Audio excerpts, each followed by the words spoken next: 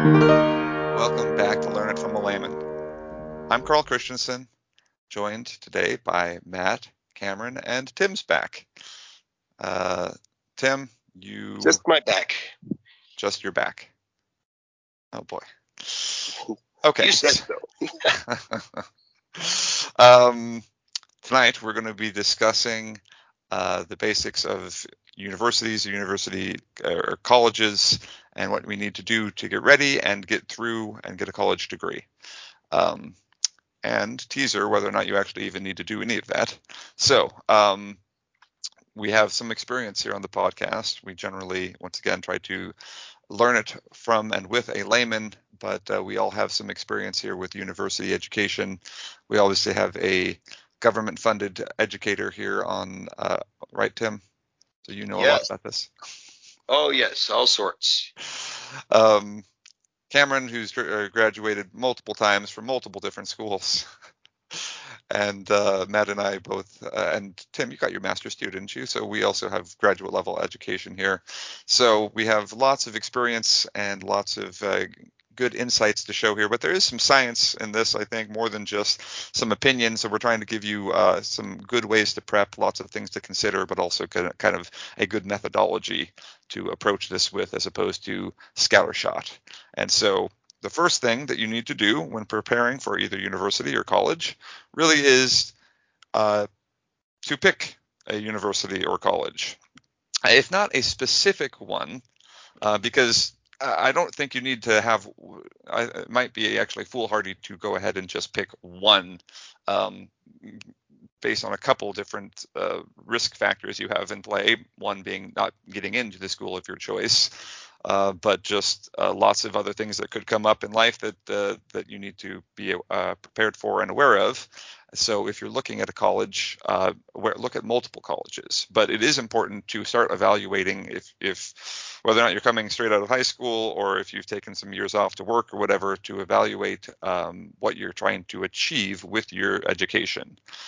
Because you've got community colleges in play, you have small some colleges that only have a few 4-year degrees, and then you have large universities where you can essentially pick your major, and there's lots or very competitive universities where you don't actually get to pick your major because you have to apply for particular programs. So there's a lot of choice. There's a lot of options, and so it's important to select carefully, to weigh your options for the things that you're good at, the things that you might need to improve on in order to achieve your goals. So let's start with Matt. What was the process like for you when selecting a college, and what do you think is important for the layman to consider? For me, a lot of it was financial. One college offered me a good deal. Another college offered me a less good deal. And the third college I applied to said no. So, How dare they? Indeed. If I'm not mistaken, that college was, if those have not seen Orange County, the classic Jack Black and what's the other guy's name? Anyway, where they switch out the wrong SAT scores, gets sent to Stanford, and therefore he doesn't get into Stanford. It was something along those lines. But Matt had some good options, and so financial was is for the layman also a very important, obviously, consideration, and I think one that people obviously know of, but then kind of forget about and be like, oh, I'll just take student loans out, and that is an option. And if your goals require that, then so be it. But it is important to take into consideration that your college of choice might require more financially from you than you are prepared to shell out. Tim, thoughts on that? Well, no, yeah, I mean, financial, I think, obviously, when you look at it, all of college is a financial decision. You're looking at how can you maximize your income in hopefully a career field that you like for the rest of your life. So I think anyone who's taking advice from us is probably not got family with deep pockets who's going to send them to some Ivy League or whatever, unless you're a Wunderkind or something. So honestly, I think for most people, you just do kind of like Matt said, where's my best deal? And that's I think Cameron. Well, oh shoot, this was probably before we turned on the recording, but Cameron was talking about community colleges. I think that's honestly a smart route to go. You find your local school where you can live at home for cheap and get an education for cheap and not have to worry about taking out those loans. Because honestly, and sorry, I'm going to go teacher heretic for a moment here. I think our educational institutions in general have kind of peddled this half-true tale about how college is the solution and everyone should go to college and blah blah blah. And it's gotten so ingrained that I think a lot of people are like, well, college or bust. They take out these big loans, getting less than marketable degrees, just on the belief that, well, college degree is what I need, and they end up saddled with loans for a long time in career fields that don't offer a lot of options. So you really got to work to avoid that. If you can get scholarships, great. If not, find a cheap option where you don't have to pay rent or don't have to pay a lot of rent, where you can pay low tuition, community college style. Tuition is nasty, nasty expensive if you go to a bigger four-year college. You go where you have residency established, because otherwise you're paying out-of-state tuition, which no one should pay ever, unless you like have money to burn. So later Burning on, money. yes, that's right. That's what you do, Tim, right? Well, yes, I'm in the public service, so that's it. Later on, I'm going to do another teacher heretic spiel about vocational training and stuff. So Perfect. but I'll save it. Okay. I'll let you simmer in suspense. Okay, and then Cameron, thoughts on selecting a school as you selected multiple schools? Well, my first school I picked because I was a shoo-in and I didn't actually apply to anywhere else. And the other school was a vocational school, and they'll accept anyone because they want money. So, Yes, money. Wonderful. That's not all the schools you picked. You went more than two. yes, I have. I'm counting at least four. Let me think. There was that school. We can name names here. Anyway, if FEU, UVU. Cameron has dated around. I was loose with my love of schools. That's right. Cameron teased them and then slapped them, and so they called him Scala Nova. So this is derailed a bit. Can I offer another factor for school selection that isn't just mercenary? I'm actually flattered, Matt. Yes. So I mentioned I applied to 3 places. One place told me no. The other place said, yeah, sure, you can come here. Here's a pittance. And the other place gave me a really good deal.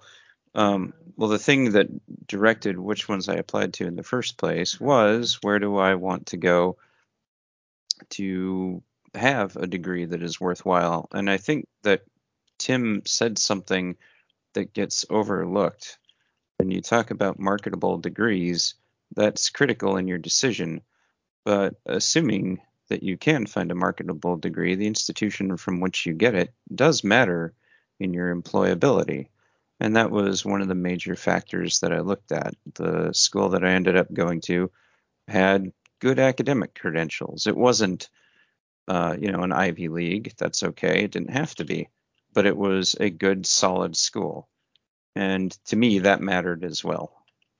Yeah, that's a good point. Is if you do know ahead of time, and we're going to talk a little bit more about how to select a major, but if you know ahead of time at least a field that you want to go into, then you can look at more than just how is the university ranked or how is the college ranked. It's specifically how is that program rate, because some of them, some colleges and universities excel in certain areas, and and having that knowledge beforehand is important if you want to, like Matt said, not just get a degree, but then get a degree that will funnel you into a well-paying job, something like that. So, and if I could roll with that to kind of add a note on what I said earlier, I know I was down on student loans and stuff, and I am, but not all student loans are equal.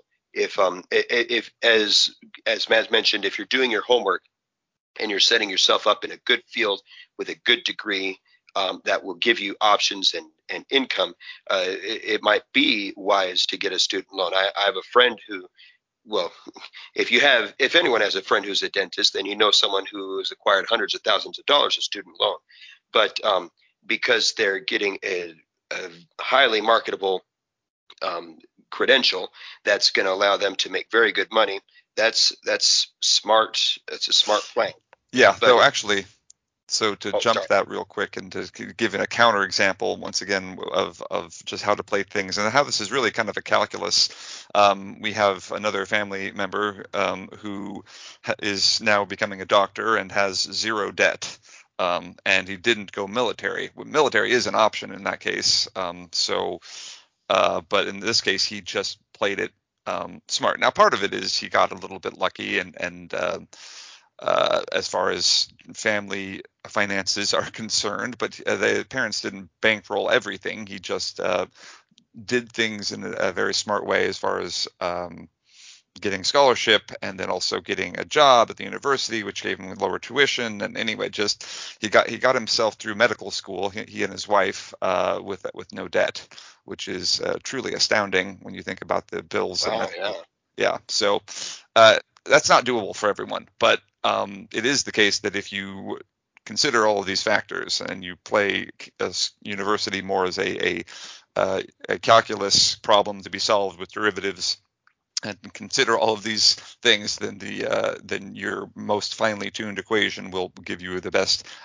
outcome as far as both earning potential and amount of debt that you're saddled with. So. Wow, your math teacher really liked that metaphor. Yeah. I would like to add one little caveat. Make sure your school that you're attending is actually accredited. Otherwise, that's a good you've spent a lot of money and your degree is practically worthless. Yes, it's worth about as much as the paper it's written on. And there are predatory institutions out there that will, yeah. It is true. Yeah. I mean, I was approached by several people to attend a local college in where I grew up, where we grew up, but I did not want to attend it for the practically worthless degree that I had, and it was not accredited either. So yeah, so that is something to watch out for. And obviously, if you're going for like big name schools, then you probably don't have to worry about that. But yeah, if you're looking at like a local school and you don't know much about it, find out before you start giving them money whether or not they have been accredited. Okay, let's dive into a few specifics here. We've kind of gone talked a lot about selecting colleges and money and all those types of things, but let's talk about what you need to do to prep and get into a college of your choice. So as you all know, and obviously if you're in this realm of trying to select a school, you need to show off your abilities. And usually that has something that starts with most schools with grades and tests. Now, that's not the case with every school, right? I know that there are large, even Ivy League schools. I think Stanford recently has taken standardized tests out as one of the factors that they consider. I don't entirely know how that works, so that's something to investigate if you're interested in one of those schools that no longer looks at the ACT or the SAT. But the ACT and the SAT are the standardized tests that most universities still place a lot of value in, and so those are worth getting right. And so it's important to know that you can take that's worth studying for. It's probably worth paying if you need to take a class in. I believe Tim can attest to that, right? Tim, you took a class that helped raise your score significantly. I studied a book. It was like a Barron's, Okay. Did I take a class? I can't remember, but I did do, prep for it. Yeah. Right. And I took the ACT twice, and I think I did some prep the first time, but not a lot. And I was also sick on the day that I took it, which was a bummer. And I got an okay score. And then I did more prep and went back and retook it, and I actually bumped my score up 4 points. That's a lot for those that don't know. Yeah, it's a 36-point scale, right? So, right. Anyways, it was enough for me. The difference was, I mean, the difference was thousands of dollars of tuition every semester. Right. In the deal, the deal that I eventually got. So, yeah, I can attest to that. A little bit of prep and hard work goes a long ways. Just a couple nudges on the scale could make a difference, admission or tuition. Yeah, and that's something also worth mentioning. So Tim said he took it twice. This is a test that you can retake, and most universities will just take your highest. And some universities, if I'm not mistaken, Matt, will take your highest in each particular subject. Am I remembering that right? I don't know about that one. No. Okay. Well, then never If you mind. pay them extra, you have to give them a generous tip. Yeah. Anyway, it's certainly worth it retaking if you didn't get a good score the first time. And even if you did, it might be worth taking again just to see if you can get higher, unless you get a 36 the first time. And that's the ACT and the scale of 36, and the SAT scale is, well, actually, I don't know what the scale is for the SAT anymore. I believe it used to be 1600, but I think they changed the scoring. Anyway, it's certainly worth spending some time and effort to get that right, and getting a good score. It will help you in most universities. But once again, look into the colleges that you're evaluating, and look at what score you need to get in order to qualify either to obviously for admission and or some type of scholarship. So know your goals and then reach them. And then obviously grades and high school grades kind of goes without saying. If you don't have a good GPA, that will reflect that poorly on your college transcript. So when your high school transcript. So when you are applying, and you flunked out of calculus, it's not going to look good. So spend the time in school doing a good job, and you will reap the rewards as you apply for university. But that, like I said, kind of goes without saying. Everyone knows that. But let's talk a little bit about getting college credit while in high school and how that kind of maps in for a lot of people. Matt, you took some AP tests. Were those worthwhile? And what is, for the layman out there, not entirely sure what AP is, could you explain?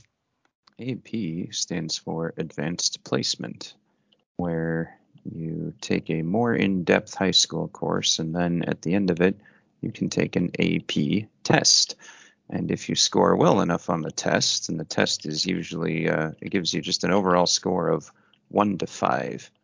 And if you pass with a 3 or better, most universities will give you some very basic college credit, whatever that subject is. So if you take an AP physics test and you get a 3, 4, or 5, you might get out of, Physics 101. If you get a 2, like I did, then you don't get out of Physics 101. But I did do better in some of the other AP tests, like English, and somehow I actually managed pre-calculus. No, not calculus, or not pre-calculus, calculus. Yes. Yeah, the way I'm stumbling through that, you can tell I deserved to. Well, never mind. But yeah, that's the AP system. It's just a way to earn some college credit before you're actually in college. And it can be very handy in getting you out of some of those very low-level basic freshman courses. It can also not matter at all in the case of, say, an engineering major like me, who it turns out that most of the AP courses I took, even though I did get credit, didn't actually count toward anything useful in my degree. So, English, psychology, history, those types of things, nobody cared that Right. that I'd gotten that kind of decent score, because when they look at my mechanical engineering and they look at psychology, there's not a ton of overlap, maybe some overlap, but no, there isn't. Right. So Yeah. Go ahead, Tim. Oh, and I was going to say that's something that the farther ahead you've planned, the more you can look into. If you are dead set on a certain major or something, you can kind of look into that. If not, then it just becomes kind of a balancing act of, I'm going to kind of try to get a lot of eggs and put them in some different baskets, and then when I get to my college, that I end up at, I can hopefully be able to use some of them. And then the ones that you don't use, in my mind, it's not all bad if you're, oh shoot, I didn't get to use that, because you're still the other thing to consider, and this is a soft thing. It doesn't add up on paper, but it's real. Taking those kinds of classes, the AP classes, the advanced classes in high school, will prepare you in a different way to be successful in college. A lot of people talk about going to college and kind of the shock of, stepping into all of a sudden a different kind of academic environment. It's more challenging. It's less supported, and a lot of students have a difficult first year or two as they adjust to that. I believe that students who have some exposure to these kinds of classes are better prepared, just because they have experienced those kinds of classes. AP classes and dual enrollment classes tend to be more structured and kind of that rigorous style, like a college class. So think of it as preparation of another sort, not financial or credit necessarily, but preparing yourself. and another factor. Oh, sorry. I was no, going to yeah, say, just hope to encourage you to think about them no matter what. yeah, one other factor is when you're applying to your college, if it's going to be a competitive application, and your transcript shows AP courses, even if your grade isn't necessarily as high as if you'd taken, say, vanilla world history, if you've taken AP history, that tends to look good. Right, and that's something that I think is valuable, and like I said, especially for universities that don't evaluate standardized tests, and it's hard to set yourself apart. Doing it with the classes that you selected is one way to do it. So, did you want to talk concurrent enrollment? Yeah, I was going to mention concurrent enrollment, and Tim kind of touched on it as well, as far as like dual enrollment classes. Cameron, I think you took some concurrent enrollment classes. Do you remember which ones you took? I took 3 actually. And how were they? And what concurrent enrollment? That means you're enrolled high school and college, right? Yeah, it's usually a setup with a local college of some sort and a local high school. Yeah. But yeah, go ahead. So, I mean, the nice thing about doing concurrent enrollment is you basically get to take a semester class in college throughout the full year in high school. So you go a little bit slower pace, and then you get the college credit. I took college algebra, which was math 1050, and it saved my bacon from actually taking any math classes in college. So I never had to take one. Cameron, you did not major in engineering. So it worked out great for me. The other one, I did an English class on, I can't remember what the other one is, but so it saved me from taking, some of my general educations, which, saves you, I don't know, saved me 9 credit hours or something like that. Actually, a little bit more. But usually these courses are geared towards concurrent enrollment, and AP are geared towards the freshman level, entry level courses. If you take enough of them, it's entirely possible to cut your freshman year out. Actually, it's entirely possible to graduate high school with your associate's degree, which I know several people did. So, right. Yeah, you can. Which is crazy. Something to think about, just kind of the counter. Well, I was going to say, also the thing about concurrent and AP classes, if you think about how much it costs for you to take a college level versus if you're doing concurrent enrollment in high school, it's virtually free for you versus you're paying, $600-700 for the class in college. So, sure. Yeah, that's a good point. Good points there. But yeah, as a kind of a counterpoint that where concurrent enrollment classes, AP classes, college credit classes can be very useful. It is also the case that you're talking about, and I guess as kind of a preface to this, I'm talking to a layman audience here. I know we have listeners that are in the late high school, early college experience. We also have probably parents of soon-to-be college students listening, all those types of things. We're talking people, if you're prepping for college, most of these people that are prepping for college are teenagers, late teenagers. A lot of you don't fully have a grasp on what you want to do. And so trying to get through as many college classes as quickly as possible might not actually be what's best for you, because some of these classes are going to be formative and better inform what you want to do with your life. And so trying to rush through and get an associate degree by the time you're done with high school or something like that can be useful if you know what you want to do and what you want to achieve and what life path you're trying to walk down, as opposed to those that might still be uncertain. Give yourself that time. That doesn't mean don't take those classes. Still challenge yourself, open up your opportunities. However, give yourself time to develop, time to see and experience these different fields of study and be informed on those topics as you get older, because the more experience you have, maybe the more your opinions will change and your interests will change. So just kind of something to consider as well. And let's take a look now at kind of college applications, and we've talked already about grades and tests and exams, but there's also essays and citizenship that are important when preparing for college and filling out a college application, as they'll want to know some of the citizenship or extracurricular things that you were involved in, as well as most colleges want to see a sample of your writing, right, Tim? And how do you help prep kids for that?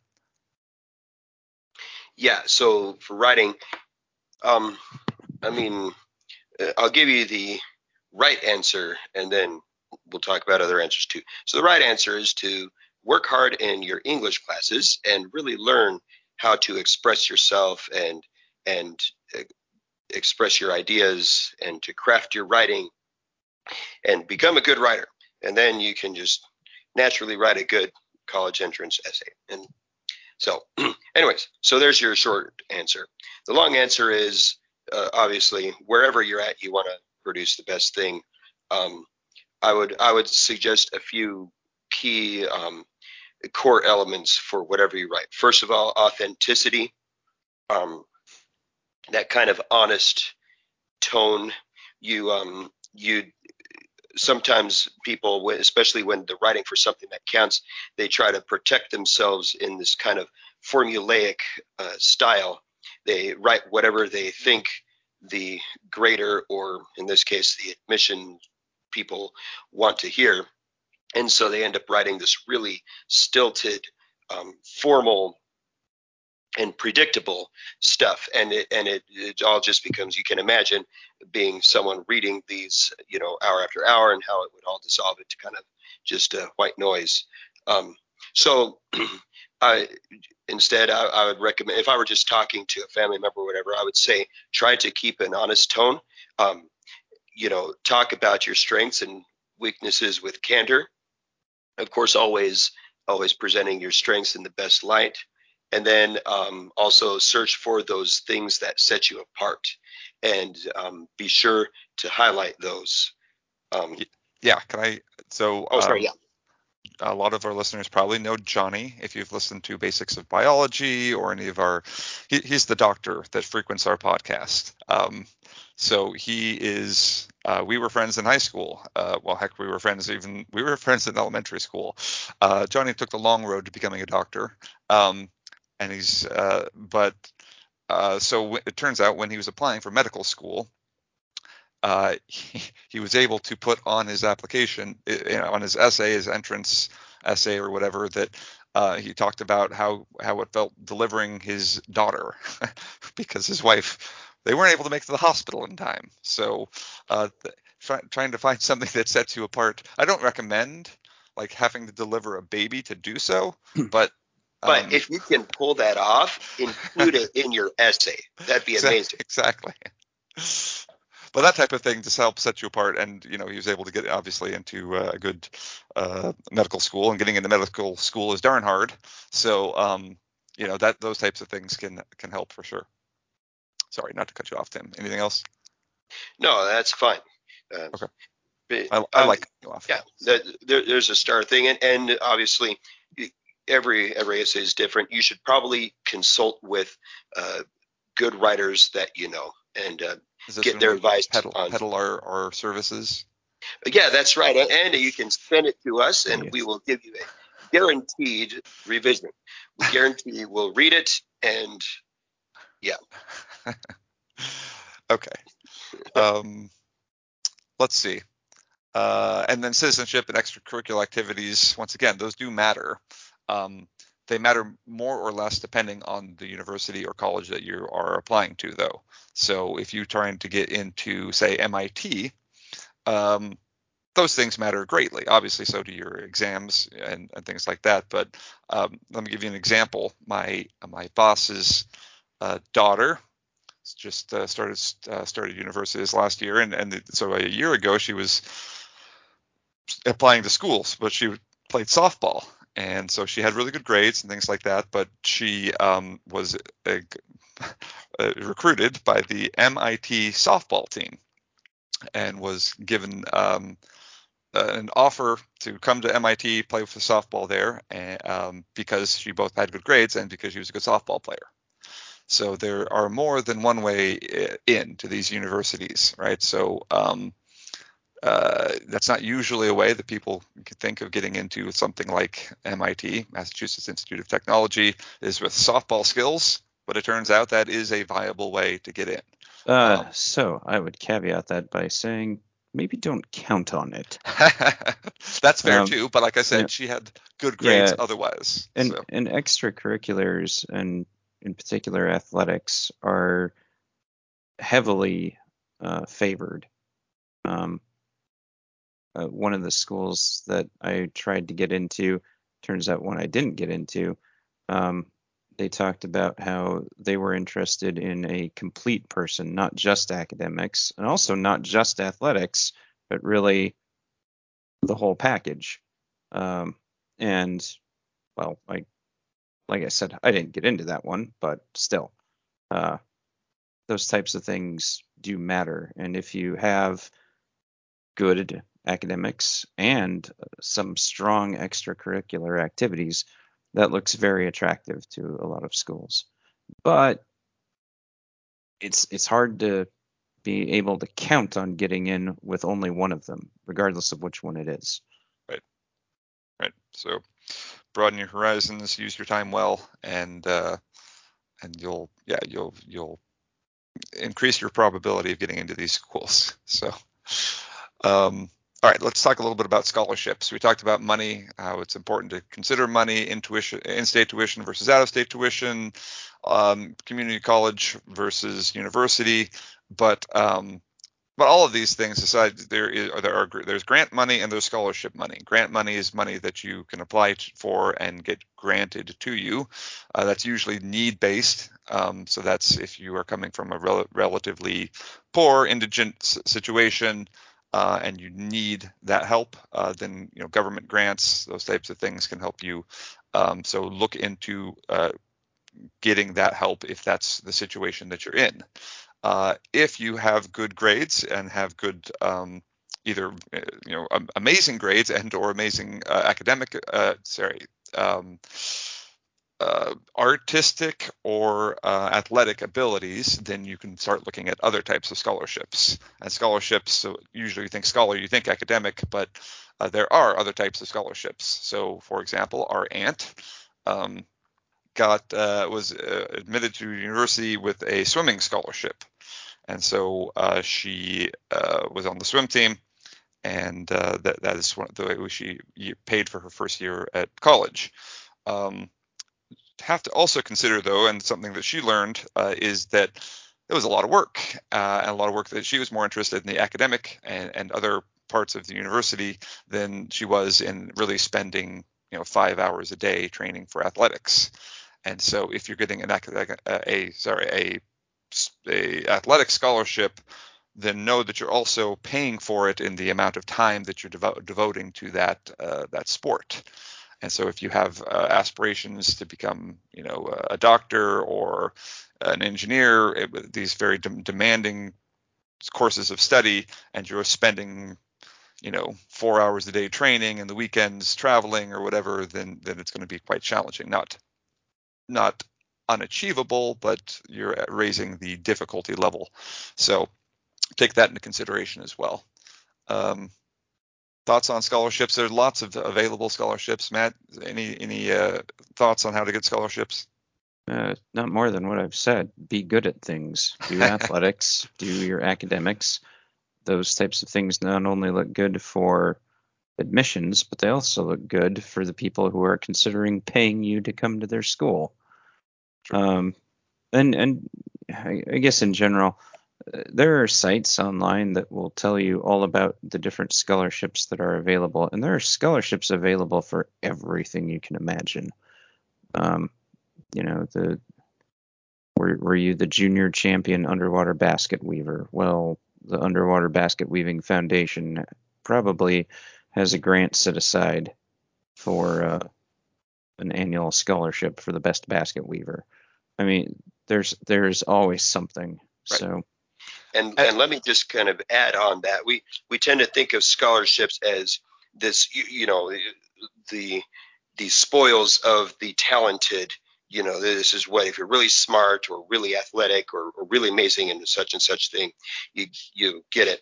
I remember my senior year, the school did like a scholarship awards ceremony. They like to kind of, trump up everyone who's getting awards from the school. And so they had this big thing.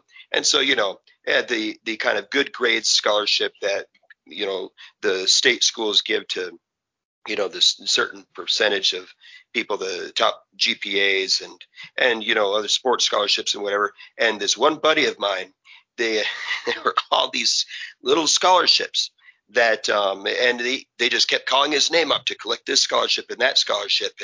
And what he had done, and he was a smart kid. He got good grades and worked hard. He was very talented, but he had also done the hustle work. He'd gone to the counselor's office and worked on filling out paperwork and applications for all of these little scholarships, $5,000 scholarship here, a $2,000 scholarship there. And it was something that really none of us regular Joes had thought about doing. But when you think about how a lot of these scholarships, it's overlapping work, right? You got to fill out the same kind of paperwork so you can do it, and then you got to write these entrance essays or application essays or whatever.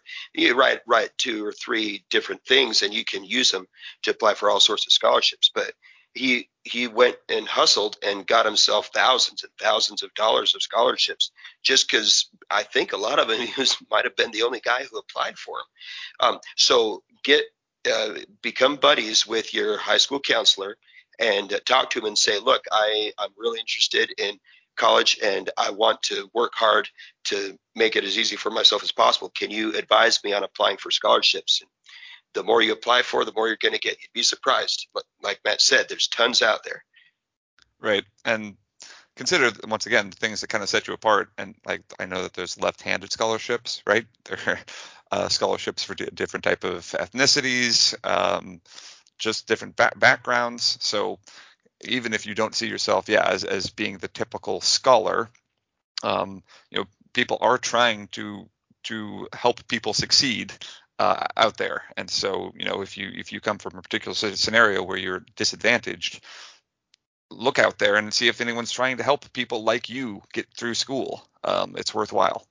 And once again, kind of an aside again, but we're talking to the layman who kind of a small percentage of people that are currently applying for universities, but throughout your life you apply for lots of things, right? Be it graduate school, and then eventually a job, and then eventually your kids are going to be graduating high school and applying for school. So take all of this into advisement and refine your process.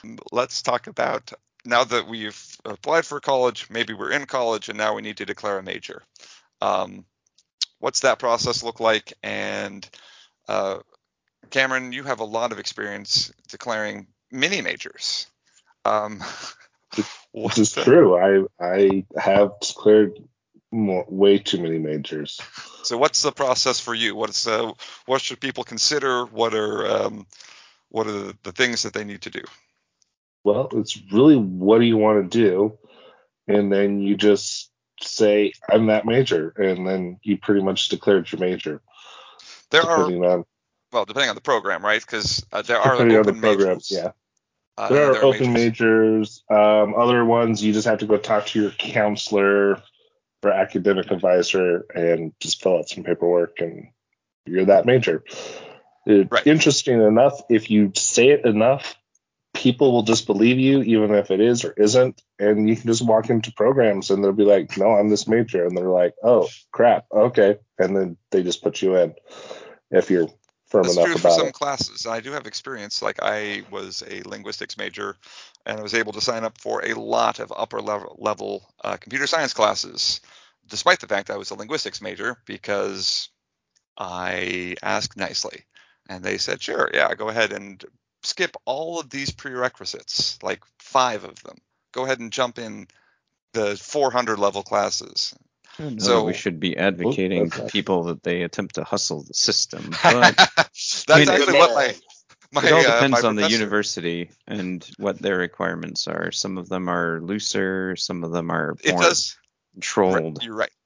And some majors you actually have, like, it's quite competitive. Like, I know that it's dietetics, I think, at the university where I went, like, they only accepted a small number of people each semester, and so you can hope that you get in that major. You do your work to get in that major, and then your plan's going to get shot to shreds. So keep your options open, but as far as trying to hustle the system, obviously you want to go by the rules, but the professor that let me in these classes also then accused me. He said, you're just cherry picking the best classes we have.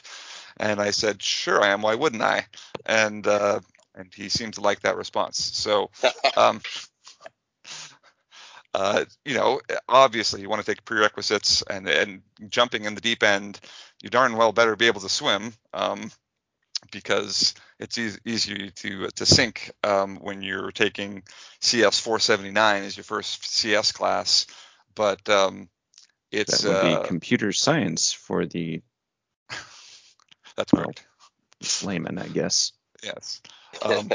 But yeah, picking a major, I know I think I've even related this in the podcast before. So I looked into the astronomy. I was really interested in astronomy, and I remember Tim and I actually had the same astronomy professor, who I believe is still teaching, and will be for the next 100 years. It actually transcended aging. But I remember going and picking up the sheet that tells you what classes you had to major in, and the number of calculus classes was truly astounding. And I set that sheet back down, and I walked away, and I never looked back. And so, take under advisement both your capability, your interest level, and then and then all the requirements for it, and your timeline, because some university majors take 5 years to finish, right? And some you can get it done in 3.5 or even quicker if you're taking summer semesters, right? So once again, like taking us all the way back to the beginning of the podcast, you're picking a college and you know what you're looking for. If you pick a major and you know what you're looking for, then you can get through college quickly if that's really what you're going for. But for some people, it's really more about the educational experience, and it's more than just get me this degree so I can get a job. It's more becoming a real well-rounded and educated person, and that's great. But for a lot of people, it's really just about the money. So So mercenary. Well, yeah, go ahead.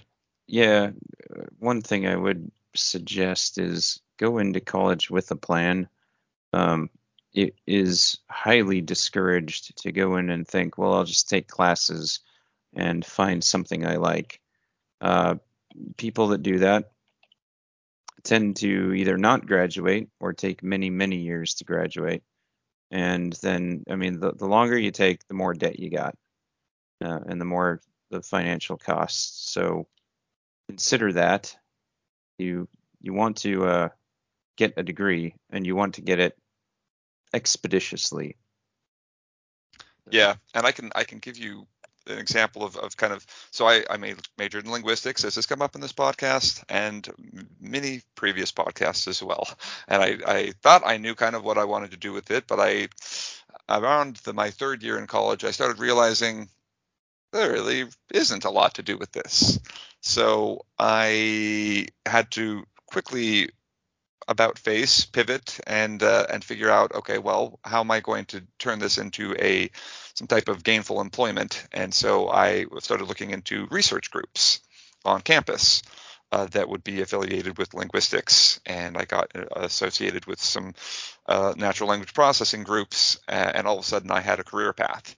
And so it's useful in college not only to go to school, go to your classes, pass, but actually get involved with extracurricular activities in college. And often, I think, at least in my mind, when I was going to college, I was kind of behind that. I would no longer was it necessary for me to take those because I wasn't going to be applying for college. I was now in college.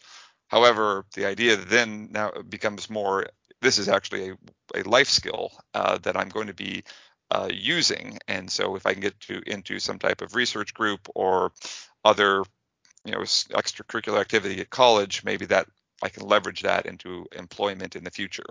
And so there are lots of different ways to do that. And that's something that I think everyone needs to take another look at if you haven't done that yet and you're still in college. Carl, can I use this moment to share my crushing your soul speech that I give to my students? Shoot.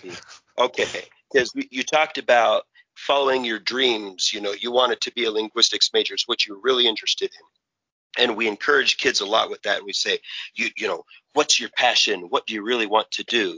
And sometimes I think we do harm because we so encourage kids to do their passion that they just say, oh, I'm just going to follow what I want, and then everything else will take care of itself. And they end up miserable because now they've got a master's degree in trombone performance and they're working, great job. I'm sure you just offended one of our listeners. Yeah, that's right. No, I actually heard a story about some guy with a master's degree in trombone performance trying to pay off his student loans. And, what a terrible thing that no mentor along the way gave him a little helpful nudge. And so here's what I tell my students. I say, look, don't ever give up on your dreams, but recognize that your college major and your choice of profession is not the only avenue through which to achieve your dreams. So if I love playing the trombone, then maybe I get a degree in a job that allows me to earn good money and have some, vacation time or time free on a weekend so I can, play in a jazz band. Or maybe I, just record on my own just for fun. I don't have to give up on my dream and live life as a poor, starving artist. And what I actually share your story, Carl, about how you can kind of incorporate a plan B into what you're doing. So maybe that's a great thing about college. You can have a major and a minor. So maybe for one of those, you French art history, because that's your passion, right? But then you get a minor or a major in something that's a little more marketable, say engineering, or you get a nursing degree, or you graduate and go to law school, so that you can, still have a marketable, there are ways to, what I'm getting at is there are ways to follow your passion and not ruin your marketability on the free market. So just don't pursue darn the expense, your dreams without having a plan B and without having multiple means for you to get employment and to earn a living for yourself. Yeah, and goes back to, I think that's a really good advice, and I think this goes back to this being all kind of a big calculus problem. I think often we try to do it too linearly, but there's so many nuances, there's so many curves and changes, and yeah, like you said, life is not dictated directly by the degree that you have, as far as the things that you can accomplish. It certainly can shape it, but it doesn't necessarily close doors unless you yourself close those doors. So let's see. A quick also plug for, I read a while back the book by Andrew Yang, Smart People Should Build Things. If you don't know what you're going to be, or if you're already decided you want to be a doctor or a lawyer, doctors are wonderful. Lawyers, I think, are still people. But if you don't know, and if there's any question, engineering is a wonderful way to move forward in life, because society, the economy, everything always needs engineers, people that can build things, people that create things, innovation, invention, and so that is. That book was just, once again, underscored how kind of the traditional path for a lot of people that are looking into Ivy Leagues and things like that are just thinking, well, I'm going to become a doctor, I'm going to become a lawyer, and that's how I'm going to make, $400,000 a year and live, this high life, where society needs more people that can think, okay, well, I'm going to go create a new product. I'm going to go build a new airplane. I'm going to, all these different things that actually improves the standard of living. And so while we're talking about colleges, I think that's useful to talk about. And I think that takes us to our next topic and our last topic, which is, do we really actually need college education at all? And that is, Tim, you wanted to have a say on that, right? Yes, indeed. All right. Activate teacher heretic mode. Go. All right. So, yes, you should go to college and get a college education. That's the right way. But if you look around, I'll give a personal example. I have a master's degree and I'm very well educated, and I'm certainly not languishing in poverty, but no one would, as a school teacher, no one would point me out and say that guy is well paid. And of course, as Matt points out, it's not all mercenary, but if you're just looking for where to get a good occupation, learning a useful and desired trade is still a very viable option.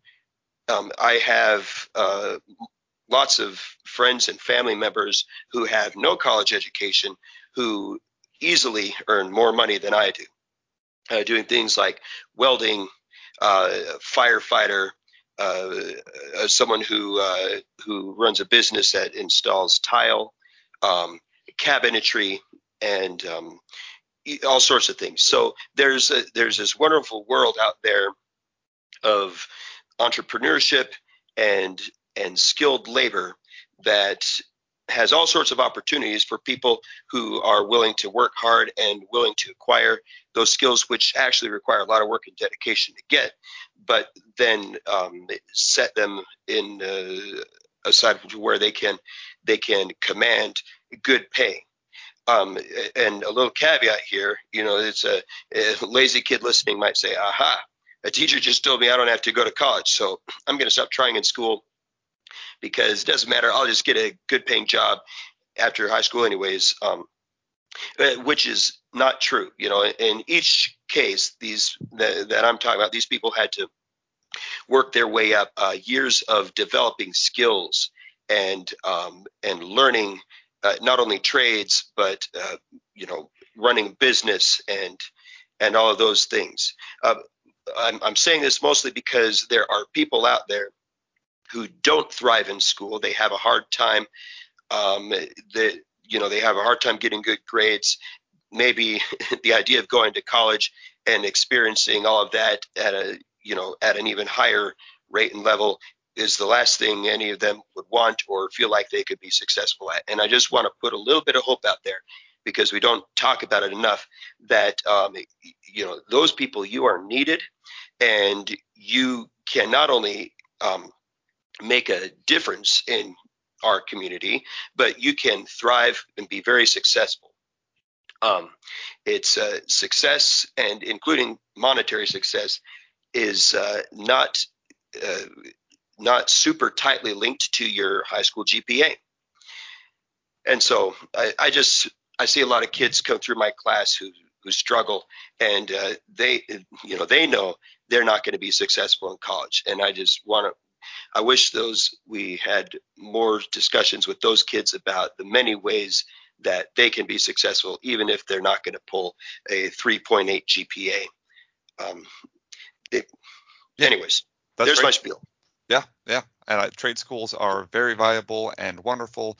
And my wife got her cosmetology license and has done lots of things with that. So there are non-university and non-college paths forward in life that are both meaningful and useful in society, but also your education goes beyond just school, right? And so if you want to be the best educated person in the world, you darn well better not stop when you graduate college anyway.